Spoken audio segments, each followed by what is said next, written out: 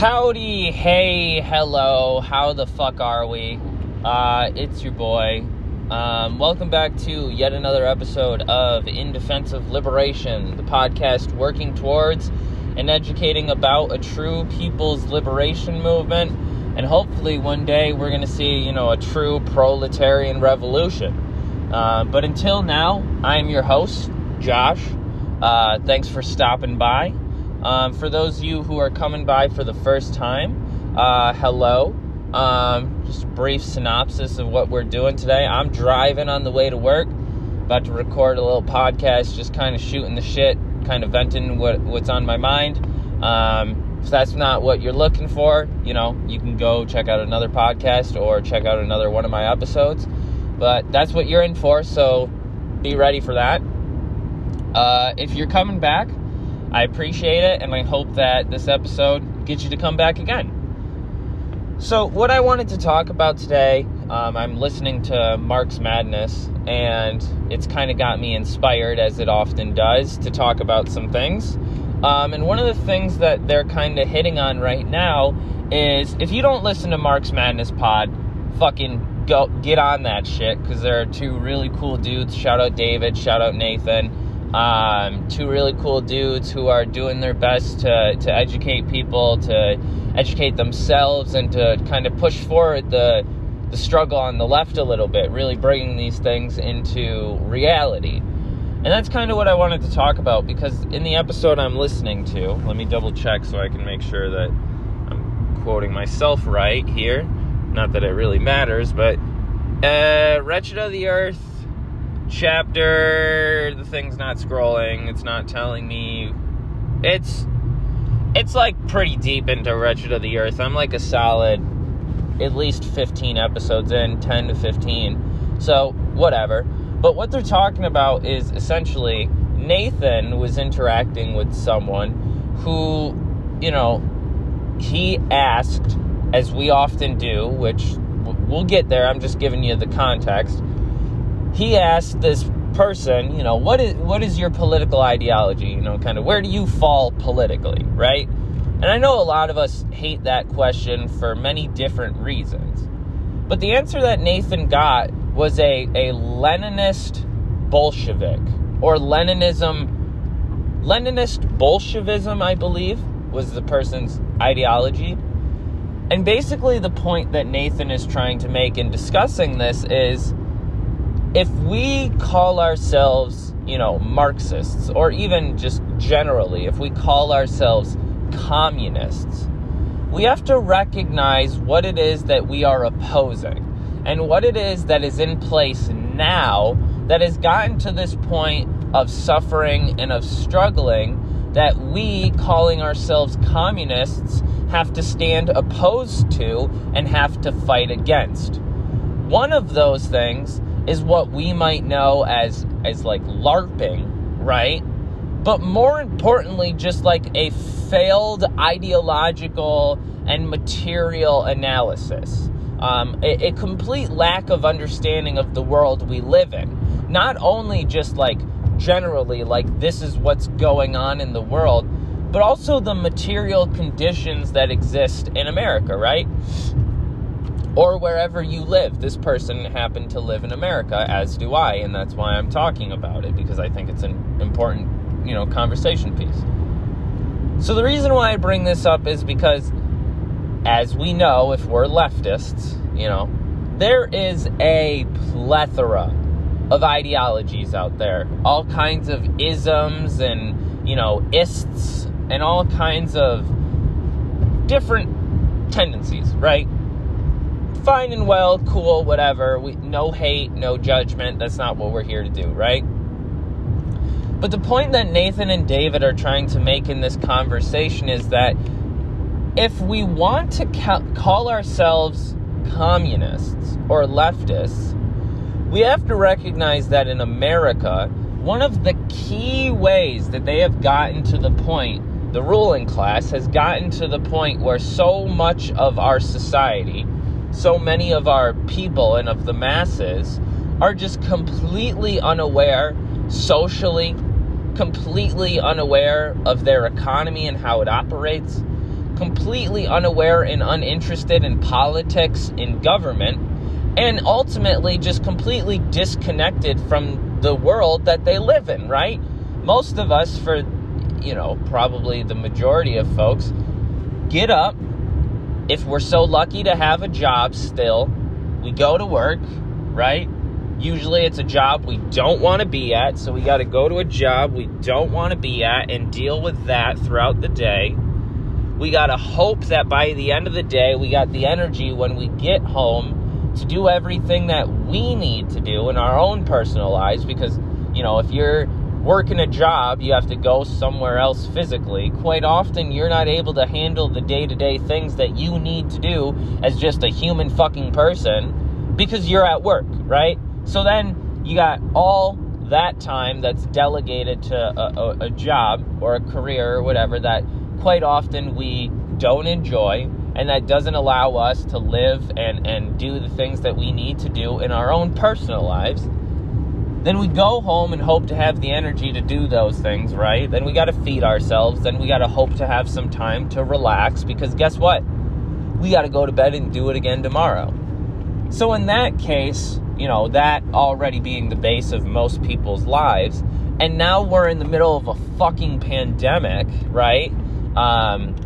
A lot of people are disinterested or, have been made disinterested in politics and discussions about, social and economic problems, because it's what they've been bombarded with consistently for a year now is just bad news, bad news, bad news, bad news. Nobody is faulting anyone for not wanting to talk about this shit, for not wanting to really dive into this stuff and analyze it and understand it. It's fucking depressing. And I'm sorry I'm swearing so much. If you have a problem with that, this probably isn't the podcast to listen to. But I'll try my best to not do it as much. But if you if you're, someone who says oh, I don't really pay attention to politics, or, I don't really, have anything to say on conversations like, these, I get it.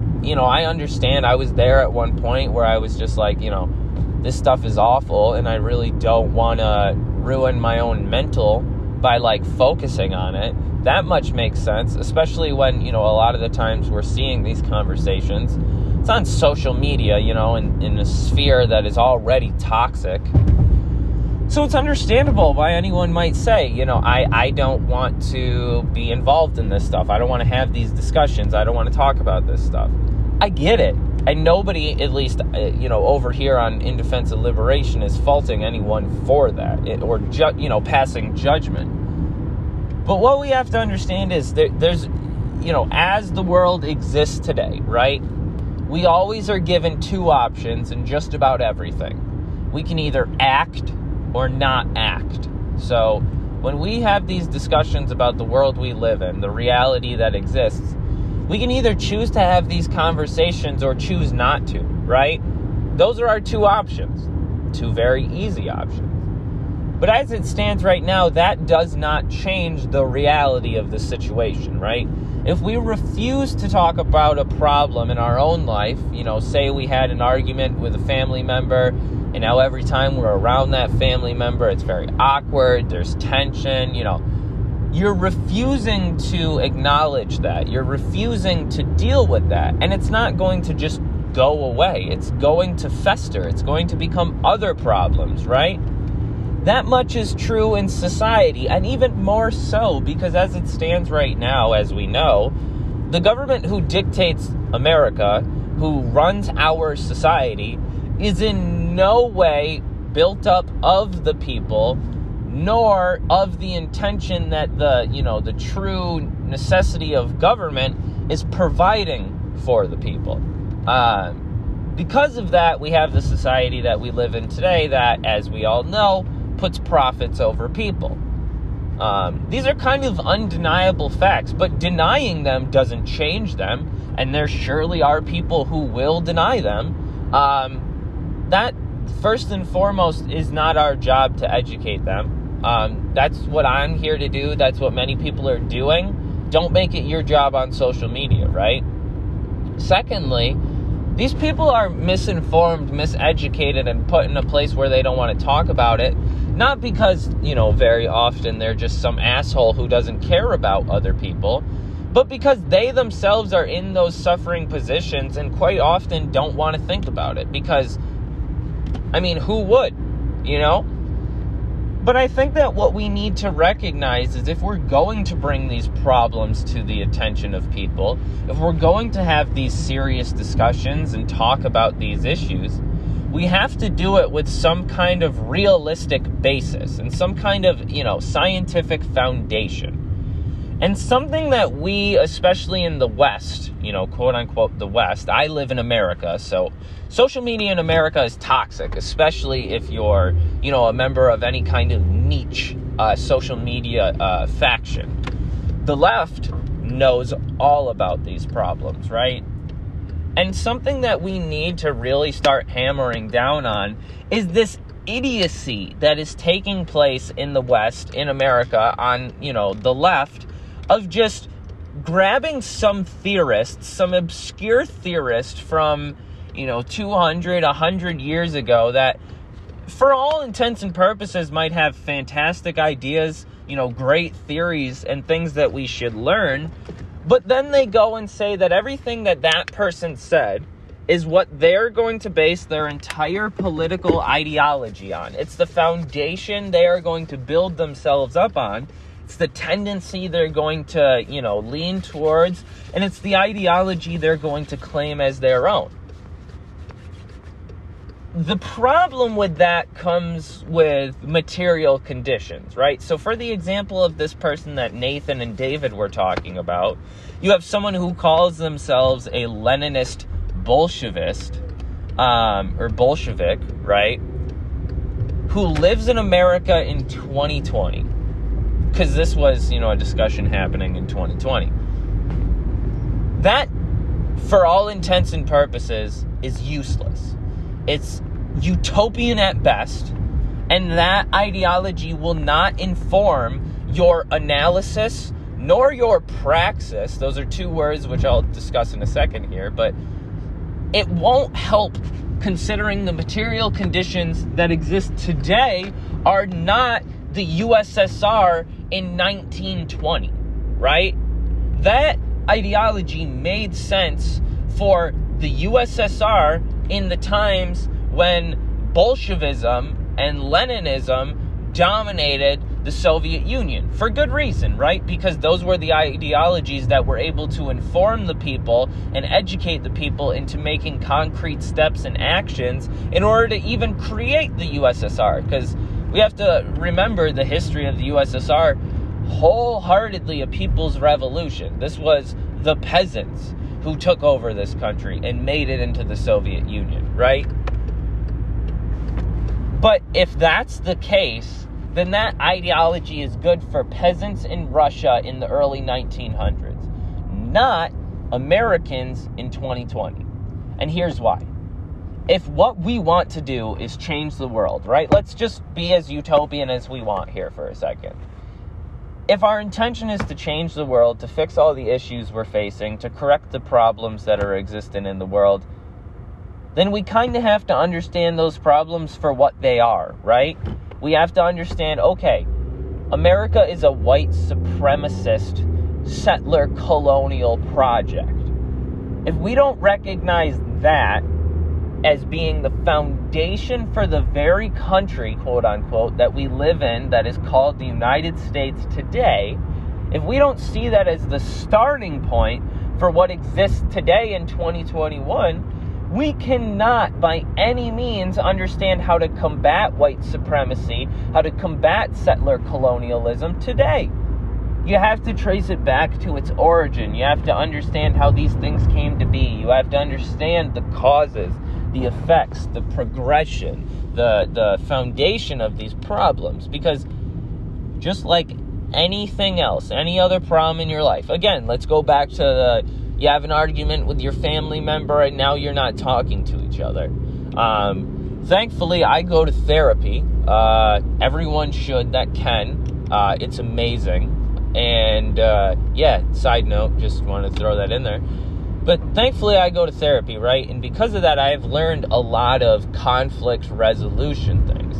And one thing that I can tell you is, if you're ever having an argument, right, there is no resolution to be had. If you're arguing, there is no resolution to be had. Because if you're going to get into a point where you have two opposing opinions or ideas, right? If you want to get to a point where you come to a synthesis or a agreement, agreement to disagree of some sorts of compromise, you have to be able to present your ideas, present your side. You can't do that if you're screaming at each other, right? So you have to be able to have a conversation. And because of that, the other person might be able to understand your point of view because you were able to properly express your ideas, your explanation for those ideas, and where those ideas came from for yourself. That helps people to understand where you're coming from. So say you get into an argument about someone with, like, maybe how they're speaking to you, right? Just a random thing. Say somebody is being rude to you and you don't like it. When you call them out, if they think that they're not being rude, it doesn't matter what you say. More often than not, that could lead to an argument. They might say, I'm not being rude. What are you talking about? Or whatever, right? The point is that you have two opposing views on a subject. Someone's being rude or someone isn't being rude. You have two very different perspectives that you can't deny either perspective, right? The person saying, "Oh, I'm not being rude," should probably tamp down their perspective to say, like, my actions are affecting another person, and so therefore I should be cognizant of that and be wary when someone says how my actions are affecting them are negative. I should want to correct that and be better, right?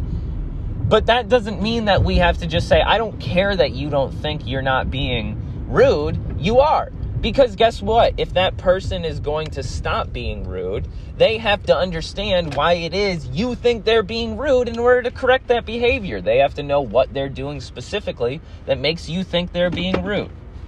My point is this, right?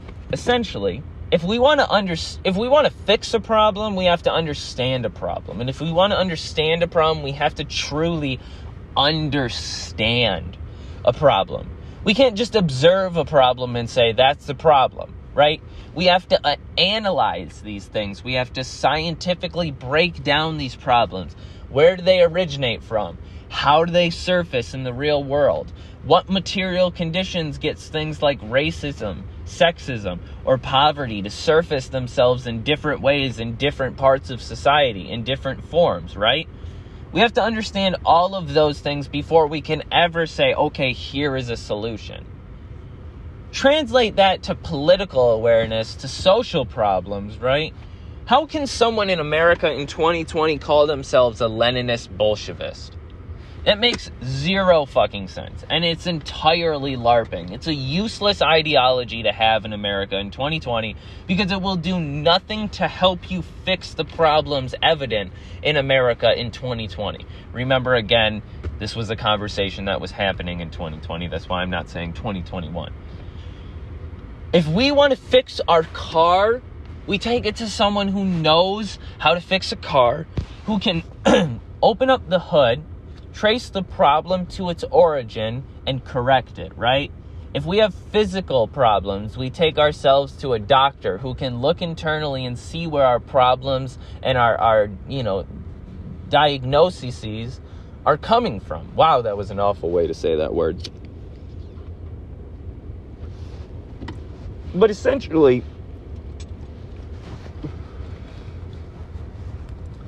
the point I'm trying to make is that if we're going to call ourselves, communists or whatever, and expect that our intention is to, change the world, to fix the problems we're facing, we have to have some kind of scientific foundation or understanding of those problems to even, try to be able to fix them in the first place. That just makes sense.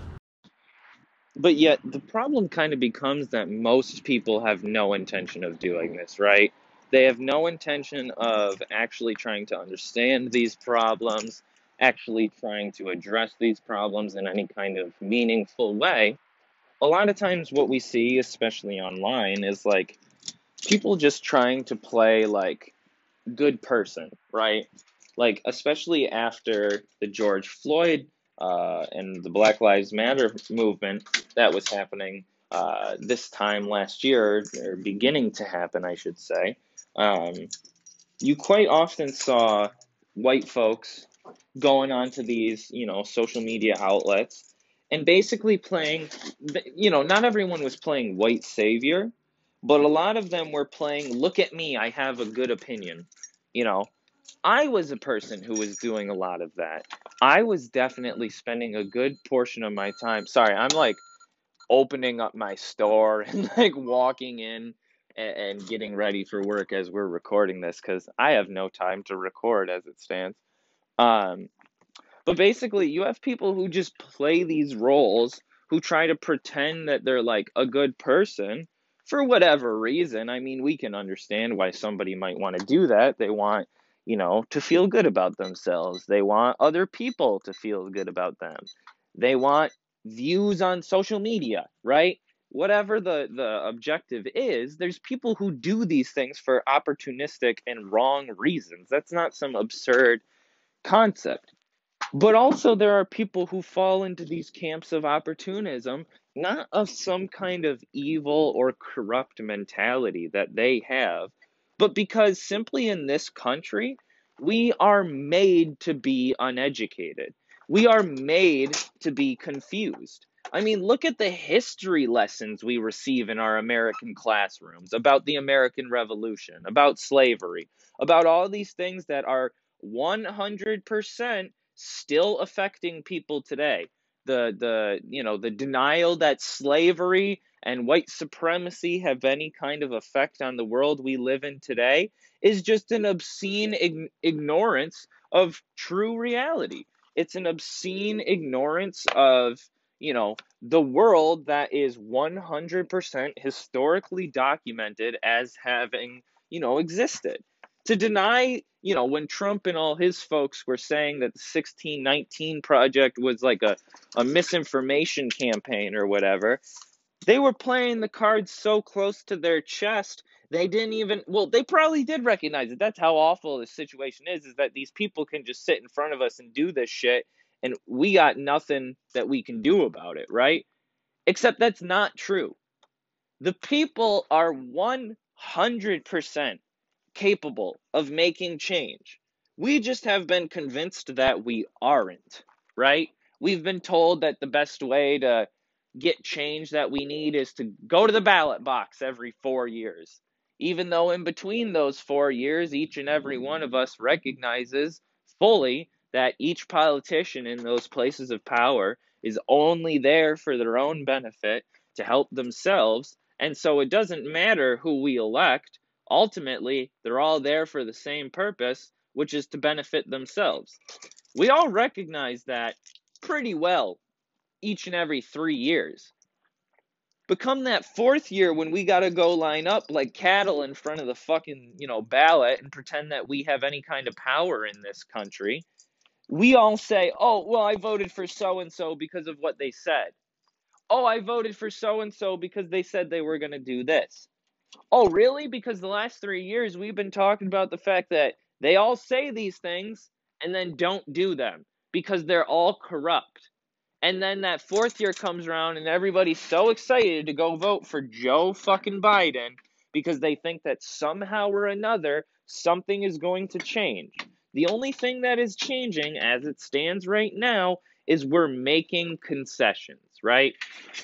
I'm not totally against it. This COVID relief bill that passed is going to give some people some money that probably is going to help them. Uh, I couldn't sit here and say that's a bad thing by any means, right? We need people to survive. We want people to be able to feed themselves, to be able to house themselves, and to be able to live comfortably and humanely during this pandemic, right? But at the same time, what these concessions often do, and a great example would be someone like Barack Obama, you look at how this changes the mentality of the people who only recently, in the hundreds of thousands, were outside on the streets demanding an end to police brutality, demanding an end to, you know, economic oppression by the 1%. And yet, we're just going to keep on keeping on. We're just going to elect Joe Biden, and that's that. And unfortunately, because these things happen, because liberalism is the dominating economic force in the world as it stands, thanks to capitalism and other things, you have a lot of people who are miseducated about these things, who really truly do not have the political and social awareness that people in such a modern, advanced world should. And so, again, there's two things we can do here. We can act or we can not act. We can sit here and point at all these people who get these things wrong and say, fuck you. You're a stupid asshole. How do you not know that this country is racist? How do you not know that this country is white supremacist? How do you not see these things, right? We can do that. We can yell at people on social media. I don't know how much change is going to come of it, but I've certainly participated in it myself. Or we can act, right? We can see the problems that exist. We can analyze where they come from. We can recognize and, kind of deduce how they could be properly combated. And then we could take those solutions and hopefully, during the progression of coming up with these solutions, the people are already involved. Say we're talking about how to eliminate white supremacism in this country. Well, God damn it, I sure hope that black folks are in charge of that conversation, right? And then we need to bring these conversations to folks who weren't there to have that conversation with us or with whomever is having that conversation. Present them with the ideas and see if that is something that could truly help these people, right? It's the same idea that you don't just walk into a community and say, okay, I see what's wrong here, and just start doing, right? You go into a community and you meet with people, you build connections with folks, you build solidarity with folks, you try to get an understanding for their lives as they live them, and try to get an understanding then how, if they need help, you can provide that help. Because ultimately, as a communist, as a, whatever you want to call yourself, and don't worry, we're still getting there, our intention should be to help people, period. If your goal is anything other than helping people, fill in the blank, whatever that means, helping people, if your goal is anything other than that, you are in the wrong place, right? But the point that I wanted to make in this podcast is that there are a lot of people who have it in their mind that we can just pick this random, ideology or this random country that we like, who had a charismatic leader with some good ideas, who had, some kind of revolutionary moment, and say, this is what we need to do, or these are the ideas that we need to espouse. What we need to do is take a serious look at where America as a country is right now, where it has come from, what the problems facing people in this country are, and how those problems also, because again, we're a settler colonial state, but more than that, we are also the imperialist core. We are the main domination of the world, right? The oppression and exploitation of the global South, the oppression and exploitation of the working people of the world, almost entirely comes from, higher up places designated by the United States State Department, the U.S. State Department, I should say, which is still the United States State Department. Whatever, I'm rambling here. Or, quite often, it also comes from, kind of the same place that the American project came from, because we have to remember that the American project was just settler colonialism. It was a bunch of fucking rich white people who came to this country and fucking massacred people and tried to take it for their own. That same mentality that created this country is what fuels this country and what dominates the world economically, militarily, right? We have to understand all of these things. We have to have a true in-depth understanding, not just, okay, yeah, black people aren't treated right in this country. Or, okay, yeah, we probably shouldn't have a military that has over 800 bases all over the world, right? No, it has to be end U.S. imperialism, period. No U.S. imperialism. No imperialism, period. It has to be end white supremacy. Not pass laws so that black people can vote. Not pass laws so that black folks don't, get killed by police. It's end anything and everything that is a part of their oppression. Get rid of it, completely scrap it. I don't fucking care, what your take on that is. I'm not here to ask for anybody's opinion. What I'm saying is that this is precisely the way that we fix these problems, is we recognize that they are a problem, and then we address the material conditions that not only got us to this point, but have kept us in this point, and then we go, okay, how the fuck do we change that? That's the only way that we can do anything. If we're trying to sit here and say that some random obscure theorist from, Germany, or some random obscure theorist from wherever, or some, ideology that has some catchy name so that, you can put in your Instagram bio next to your hammer and sickle emoji. These are not things that are going to help people. Period. Our intention should be to figure out how to help people. Period. So if what we're doing is not at its core intended to reckon with the very reality we live in today, the very material conditions that exist in this country and in this world, period, because of this country and because of what it represents, if we aren't doing that, nothing will change. Because quite simply, if it were going to, it probably would have by now, right?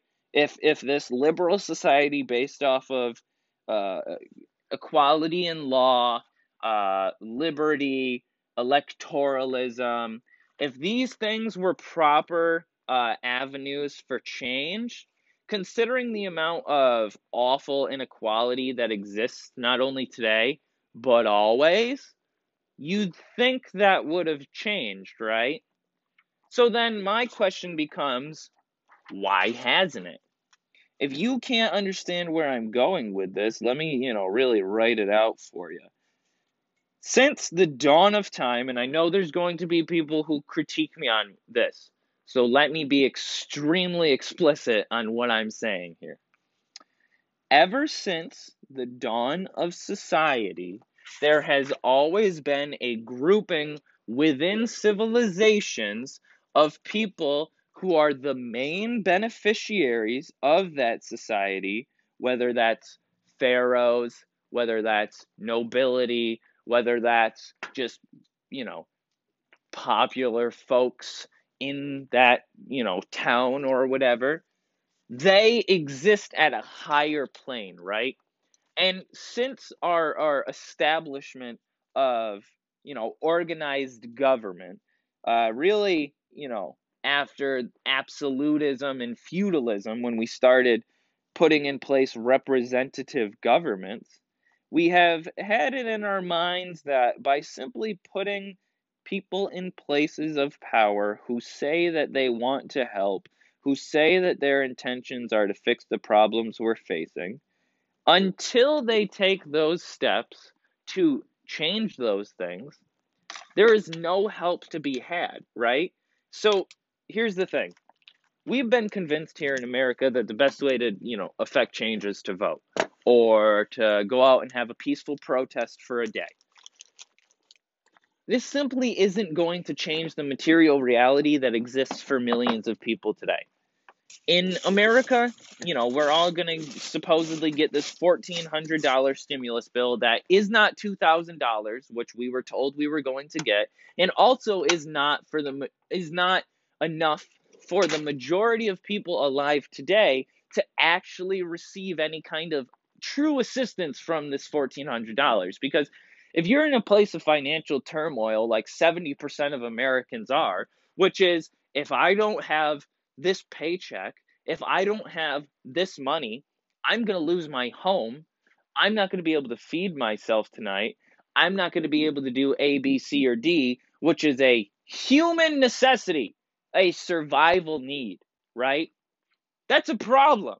And it very obviously is true that then the system that stems from something like this cannot be a successful one, cannot be a truly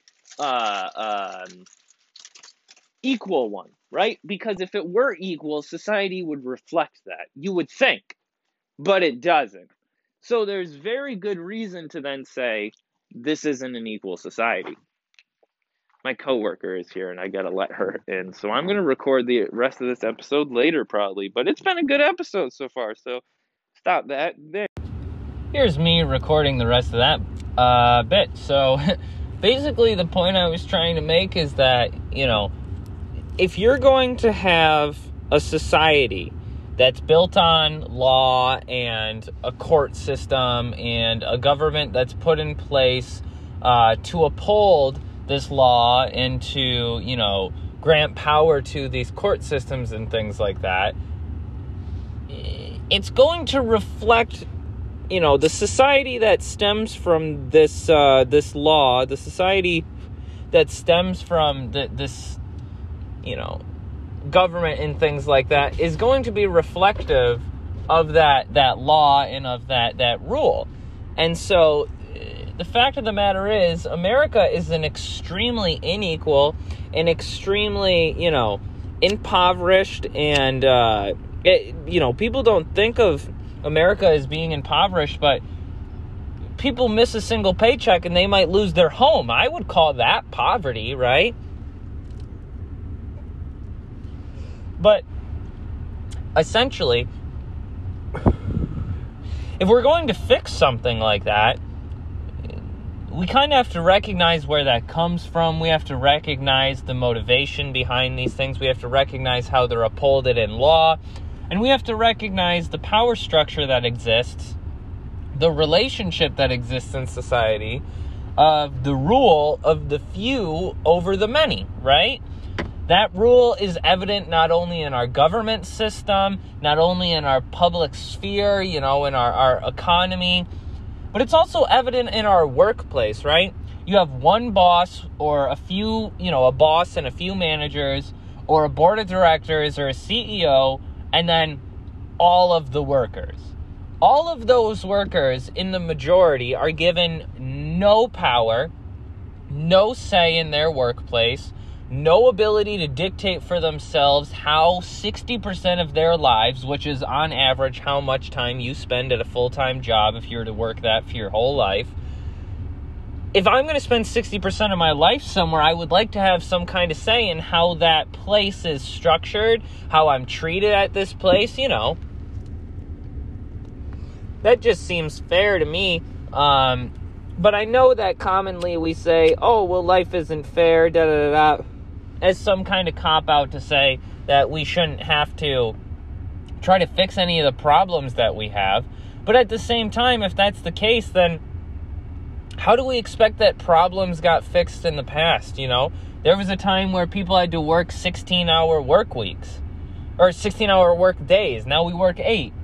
There was a time when people had absolutely no government assistance. You look at the Great Depression and what happened to folks at that time if they didn't have money, versus what happens now with, Medicare, welfare, things like that.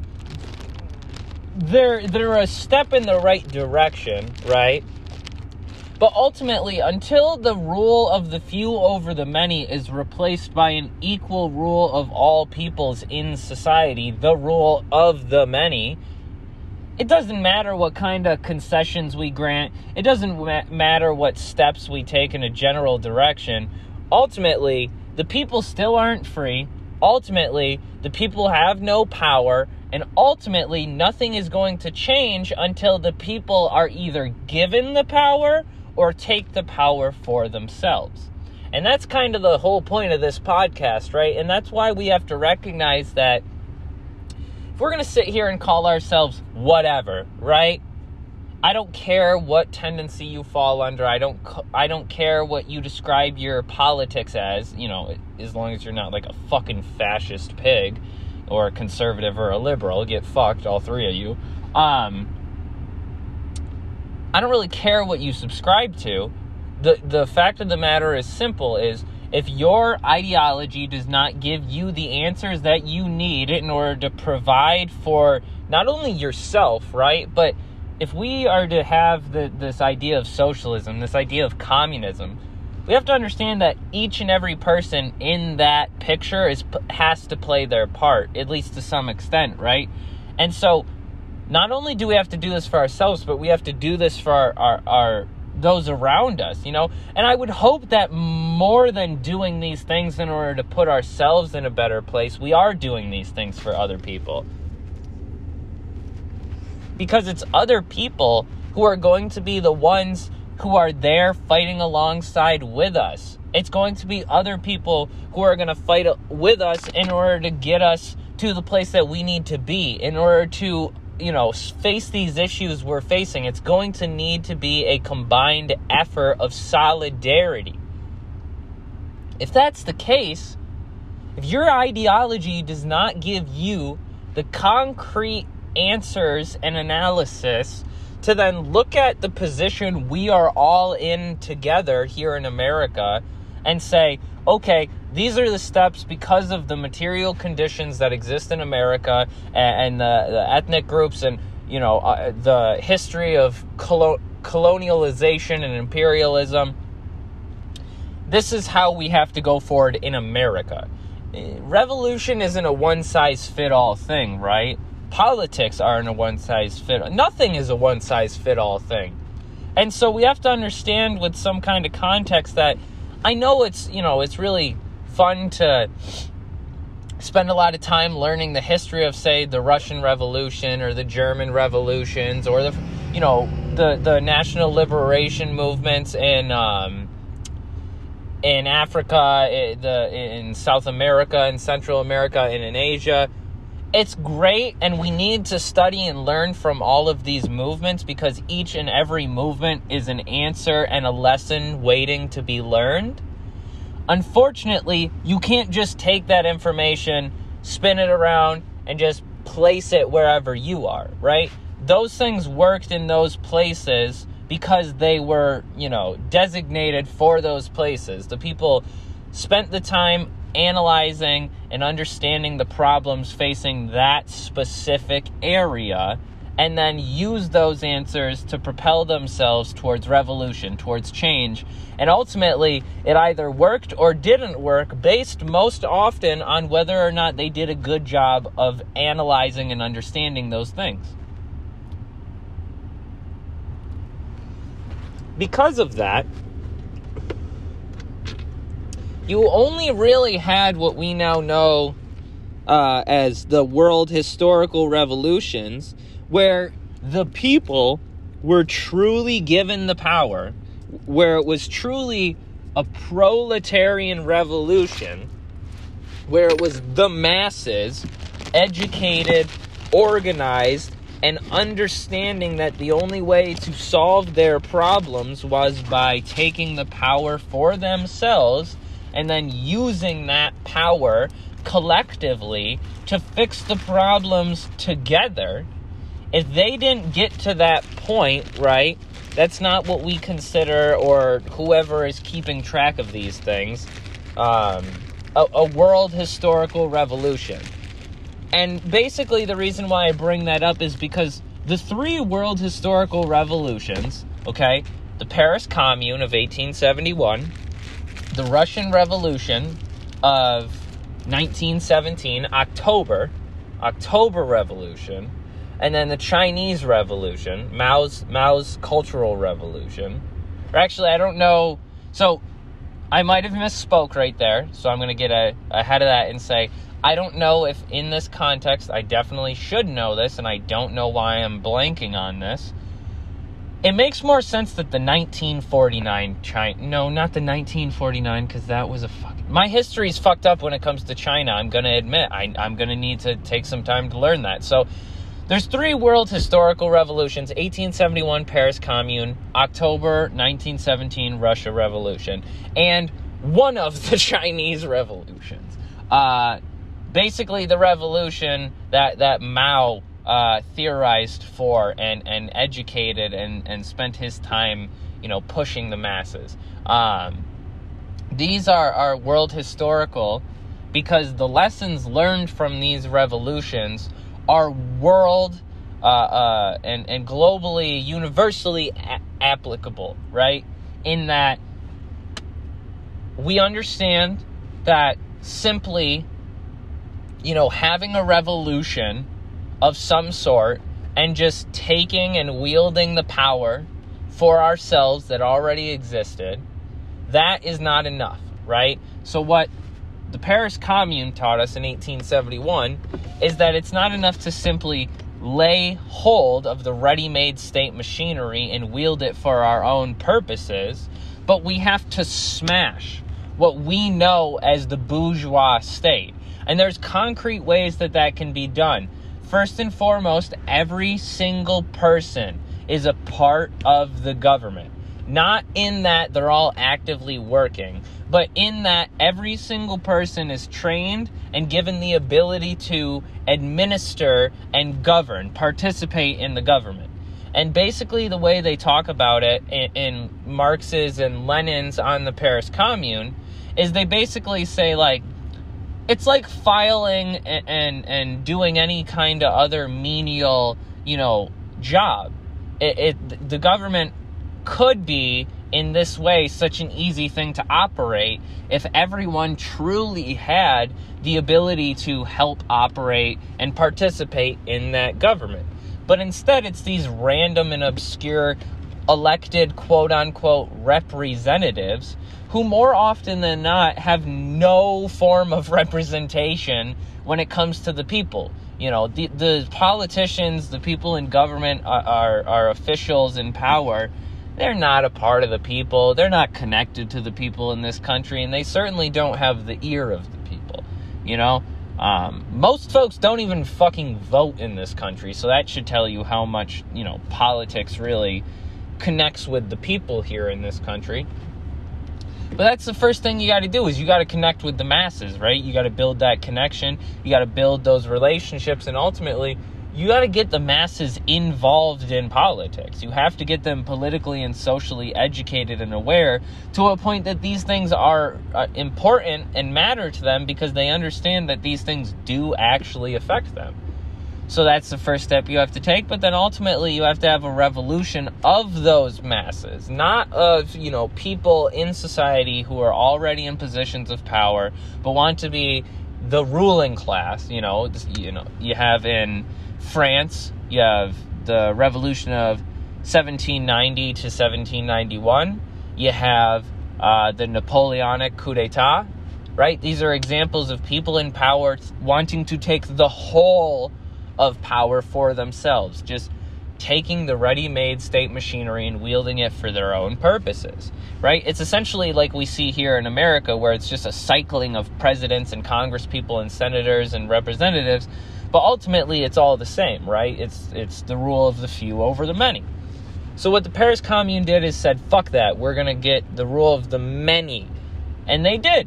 They overthrew Paris. They were able to establish for, I think, 4 months, a true proletarian state.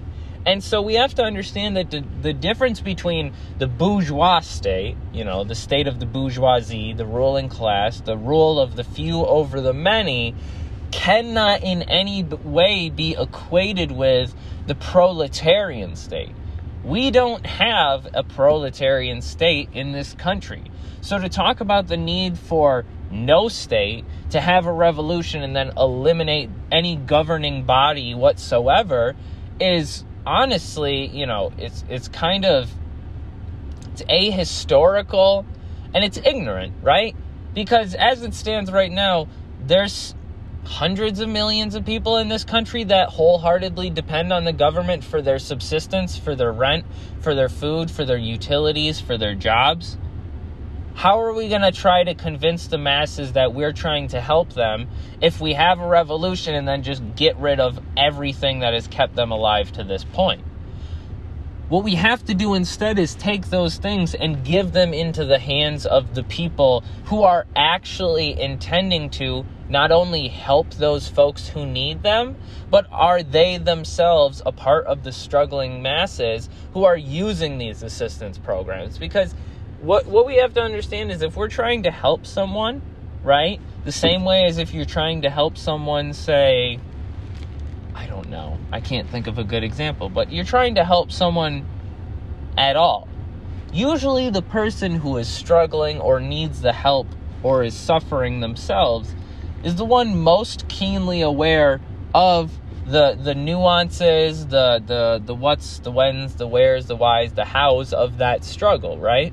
And so it wouldn't make sense for me to go into, an inner city community in downtown Chicago and say, hey, you know what? I know exactly what you folks need. Because I don't know what the fuck I'm talking about. I'm going into a whole nother community and telling them what they need. That doesn't make sense, right? But that's precisely what our government is now. It's wholeheartedly a rule of people who have no idea what it's like to live today as a working person, right? Deciding for us how we, the working people, are going to have to live for at least another 4 years, right? So the Paris Commune established that. The Russian Revolution was able to establish a vanguard party which educated the peasants and the masses and helped to establish the Soviets and, hold the power for 40 to 60 to 80 years, depending on what you think about the Russian Revolution. We're not going to get into that because I don't fucking care. And then the same goes for the Chinese Revolution, but they realized that you can't just establish a state of the proletariat, right? Because nothing ultimately changes. Now you just have a different group of people in charge. It's different in that it's not a few select people out of the society who have no understanding of how that society actually works for the majority of people ruling over the majority of people. But what still does not change is that anyone is being ruled over at all, right? And so what we have to understand is you destroy the state of the bourgeoisie, you put in its place the state of the proletariat, and then you use that state to eliminate class antagonisms, to eliminate class, to eliminate the separation between ruling class and working class. By getting everyone involved in the active governing of a state, by making all government officials' wages equal to the average working man's minimum wage, by not putting any incentives in place that would make people use government as a career move, that would use government oppressively, or to domineer over someone, or to prop themselves up to be an opportunist. You wanna instill a government that in no way can allow for that type of greed and that type of corruption, because in its very nature, the people who would be governing then would be taking a job that really wouldn't be paying them anymore, that wouldn't give them any more opportunities, right? They would just have to be a government official, and they're going to make a wage just like anybody else, right? Then you're expecting that those people in those jobs actually want those jobs, because the incentives that are there are to help people, right? To get this shit organized so that we don't have to keep having these problems. Because I'm not one who believes there's some utopia that we're heading towards, right? But I am aware that there's much better lives to be lived, especially for those who suffer across the world. So if we want to do that, we have to do that logically and with the intention to do it successfully. Because ultimately, as we know, because history is a thing, there's been thousands of revolutions since the dawning of time. But we're still in a place where we need to have revolutions, which means that, hey, we don't got it down pat yet, right? But that also means that there's thousands of revolutions to learn from their failures, to learn from their lessons, right? And if we are choosing willingly to ignore those lessons, then we are nothing but opportunists, apologists, and ultimately we are betraying our fellow workers by leading them astray, right? We have to base our understanding of these things, what we advocate for, in the real world. If you don't have a true enough grasp of what it is like to suffer and struggle in this country, you have two options. You can act or you cannot act, right? But what acting looks like in this is not, like I said, going into some community and deciding for them what they need. Acting in this case is going to someone who is suffering and saying, how can I help you? How can I be of help? Because then you are saying, I'm not here to tell you what you need. I'm here to give you what you need. If you need help, you tell me what you need and I will help you get that thing, right? That has to be our intention. Anything else is opportunism or apologist at the very, very, minimum. But if you're still listening to this, I appreciate and love you so much. I'm so very stoned, so I'm so glad that I was able to finish this episode. I hope that everybody is doing well. Me, myself, and I have been struggling, as I'd assume a lot of people have been during these times, and so I hope everyone is able to get through these things, right? Just know I'm always there. I'm a person, right? I do a podcast, but I'm like just some dude. So like if you want to be my friend, or like you need help with whatever, or like you want to know about something, or you just want to tell me I'm a stupid idiot who doesn't know what the fuck I'm talking about, reach out to me on any of my social medias. You can find me on Instagram, TikTok, Twitter, and Facebook at In Defense of Liberation. You can email me at I usually plug my annoyingquestionboy@gmail.com, but I just remembered that I made an In Defense of Liberation one. So no caps, no spaces, In Defense of Liberation @gmail.com. You can tell me whatever the fuck you want. You can please don't send me weird things, like, y'all get it, whatever. Yeah, that's it. Thanks for listening. I appreciate you folks. I hope that this was a good episode. I haven't done just a sit-down episode in a while, so this has been nice. If you want this, but in written form, you can check out my website where my blog is located, which is For Liberation, no caps, no spaces, .wixsite, that's WIXSITE.com/website. Yeah, you can find my stuff there. And like I said, find me on social media. Wherever you're listening to this, just know that there's probably like at least 10 other places you can listen to this. So if you don't like where you're listening to this on, you can find me just about anywhere you can stream podcasts. Yeah, so also go check out Leftist Unification Party on Facebook, Instagram, Twitter, and Tumblr. They're doing good stuff. I'm a part of that org. Come check us out. Come talk to us. Come ask us your questions. Come, join. Because, we're trying to build something here. We recognize that, there's a lot of anger and frustration online. But we're sick and tired of seeing this, BS infighting. Sick and tired of seeing this BS, online shit. We want action. And as it stands, we're just folks online who all connected. And we're building a platform. But, the ultimate goal is to, get in-person activism and action working, trying to help people, trying to build, trying to organize, and really look at the root of the problems that we're facing in this society and fucking solve them, right? Because ultimately, it's very clear that the government doesn't give a fuck about us, so then we gotta help ourselves. We're gonna need to do that together, guys, because it's gonna take a big effort, right? So I need you folks You folks need each other. We all need each other. So we need to start really recognizing that ultimately, especially in these places like America, where our government tells us, oh, we're here for you. We're a part of the people. We're trying to work to build, something for the people. Don't listen to what they say. Look at what they do, right? Because ultimately, what people have done to help people is true work. But what the government has done to help people is say that they're going to help people. So they can get fucked and we can help each other, right? So shouts out to everybody. Love you all. And I will catch you later.